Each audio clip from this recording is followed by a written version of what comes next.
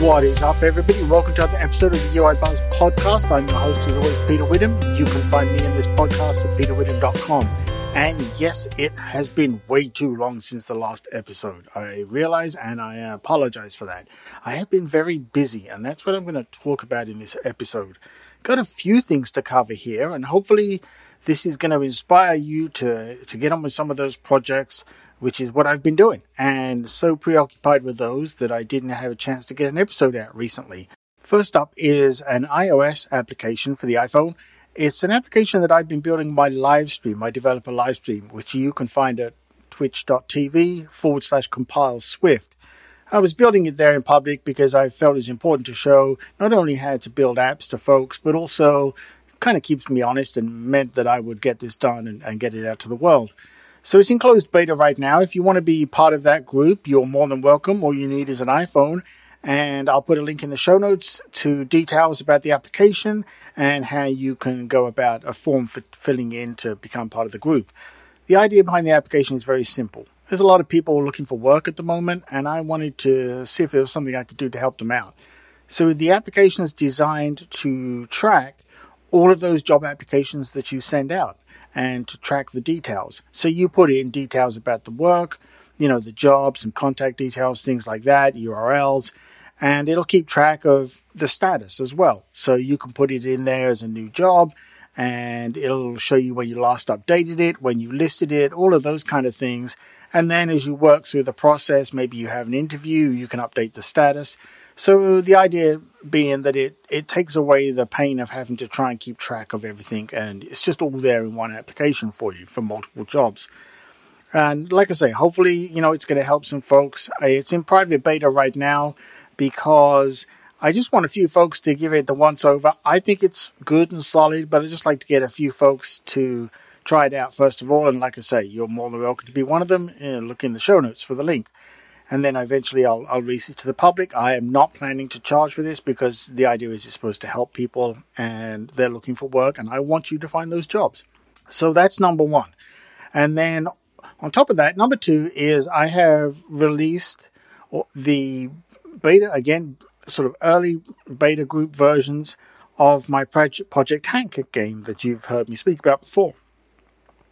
I've released it on Android and on iOS, and again, I'll put a link in the show notes where you can apply to become a beta tester on one of the appropriate platforms, or both if you wish. It's fully working. There are some limitations in it in the sense of there's only 8 bosses as of the latest release. And the idea is to give you a preview of the functionality of the game, to play the game a bit. All I ask is that you provide me feedback, any bug reports, any thoughts, what you like, what you didn't like, all of that kind of thing. And there's a link in the show notes for the feedback form as well. If you want to be part of the group, all I ask is that you give me that feedback in return. The idea being is that I'll take that feedback and then go away and build the full version, as it were. I almost said proper version, but it's really the full version. The full version is going to have a lot more features that I've already had planned for a while now, just haven't put them in there, and including multiplayer and, high scoreboards, challenges, all of achievements, all of those kind of things. But I wanted to get the base game out, as I mentioned before, early to folks to get their thoughts on it and to evaluate if this is something anybody even cares about playing. So far, the folks that have played it have enjoyed it, and they seem to keep playing it. So that's a good sign. And I'm still playing the game myself after, I think, a couple of years of trial and error and working on it. So those are all good signs. Again, links for all of this in the show notes. You'll find them there, and you can be part of any of those groups. It's more than welcome for any of you. Now, a lot of that has taken a lot of time because, funny enough, there's a lot of complications involved there that you may not be immediately apparent to folks who've never, done these things and shipped it. Unsurprisingly, when you get to the end of development and you have something ready to ship, there's a stage 2. I know, shocker, right?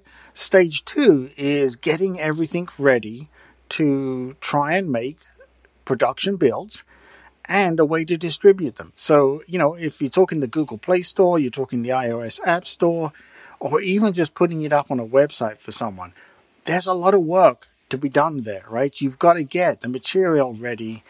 Maybe you've got to have screenshots. You've got to get things like keys in place for signing the application to get them in the stores and submitting to the stores for review. And then on top of that, you've got to have a privacy policy these days. And you really need to have even just a simple web page or website like I've done. You can go to projecthack.net and see it there with appropriate links for things, because folks are going to have questions. They're going to want to know about it. And as much as you can put in the game and as much as you can talk about it, you really need to put information out there on the web for folks to be able to look at it, understand, and maybe, provide you feedback, like I say, with forms and questions and everything else. So there's all of this work that has to be done after you've done the development. It doesn't matter how complicated or how simple your application or game is. These are all steps you're going to have to do at some point if you want to ship it to the public in an app store, and if you want to ship it, in air quotes, successfully, right? Who's going to, think about it. Who's going to install an app if they can't find anything on the web about it, or you tell them where to find it and find information, or some way to contact someone? They're going to be very skeptical, and they should be, because, there's a lot of bad apps and games out there with malware and everything else. So you got to make them feel comfortable and make them realize that, hey, you know what? There's a person at the end of this, and if you've got questions, reach out and ask them, and this is how to do it. It's going to make them feel more comfortable about trying it out. So I've been doing all of that, and that takes a lot more time than you ever think it's going to. And I've done a lot of apps, a couple of games now, and it doesn't matter how many you do, these things always take time. You get better at it, but you've still got all that material to collect. So, that's what I've been up to. That's kind of what I'm talking about in this update on this episode, is these are all the things that I've been doing. But that said, to get a game and to get an app to closed beta groups is a huge milestone, and something that I'm real proud of and really excited about, because that means that I did all of the things that I think I should have to do beforehand to get it ready to give it to other people, which is a big responsibility and a big commitment. It's one thing when you're making something and you're using it by yourself and all the little quirks and you avoid them, or things like that, and little bugs or ways that things work. It's another when you have to share that with other people and either explain it to them or make it obvious or prevent something from happening, right? There's all these things. And again, this is like on the game. This is why I'm putting that out there now, so that I can start to work through the next level of complexity with how do I entertain like a leaderboard and multiplayer and all those kind of things, because they're real simple to make, but it's all the edge cases that people don't think about. For example, you have a leaderboard, so someone signs up. Well, if they put in a username, you've got to make sure they don't put in a username that could be offensive to someone, right? You don't want that to happen. That is going to, that's going to give you a bad rep on the game right there. And so you've got to think about things like that. What if folks want to play a game but don't want to have a multiplayer part? All these kind of things. It's all those little bits that you have to wrap up that, frankly, only experience or failing previously or successful with other games is going to teach you. And the same with apps, right? When you hand an app off to someone, you got to make sure that they're going to be able to figure out how to use it. Onboarding experience. I did a whole episode. I'll put a link in the show notes on my other podcast, Compile Swift podcast, about onboarding experiences. You've got to do that even more so, I think, with games. So these are all the things you have to think about, even when you say, I'm done and I'm ready to ship, because that's the next phase, right?